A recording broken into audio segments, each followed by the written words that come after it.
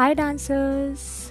In the last podcast, I promised you all that I will come with the new topic Guru Shishya Parampara.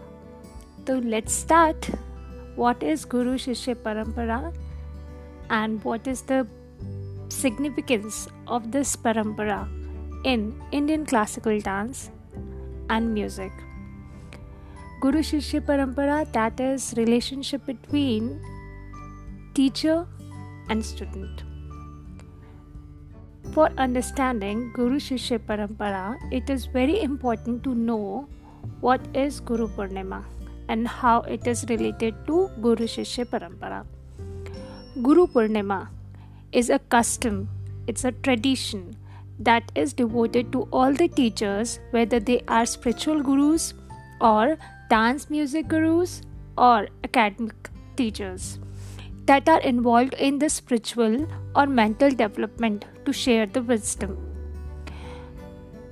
This festival is not only celebrated in India but also in Nepal and Bhutan by Buddhists, Jains and Hindus. This festival is celebrated on full moon day in Ashadh according to the Hindu calendar to express gratitude to gurus. This is also known as Vyas Purnima. Vyas Purnima is birth date of Ved Vyas.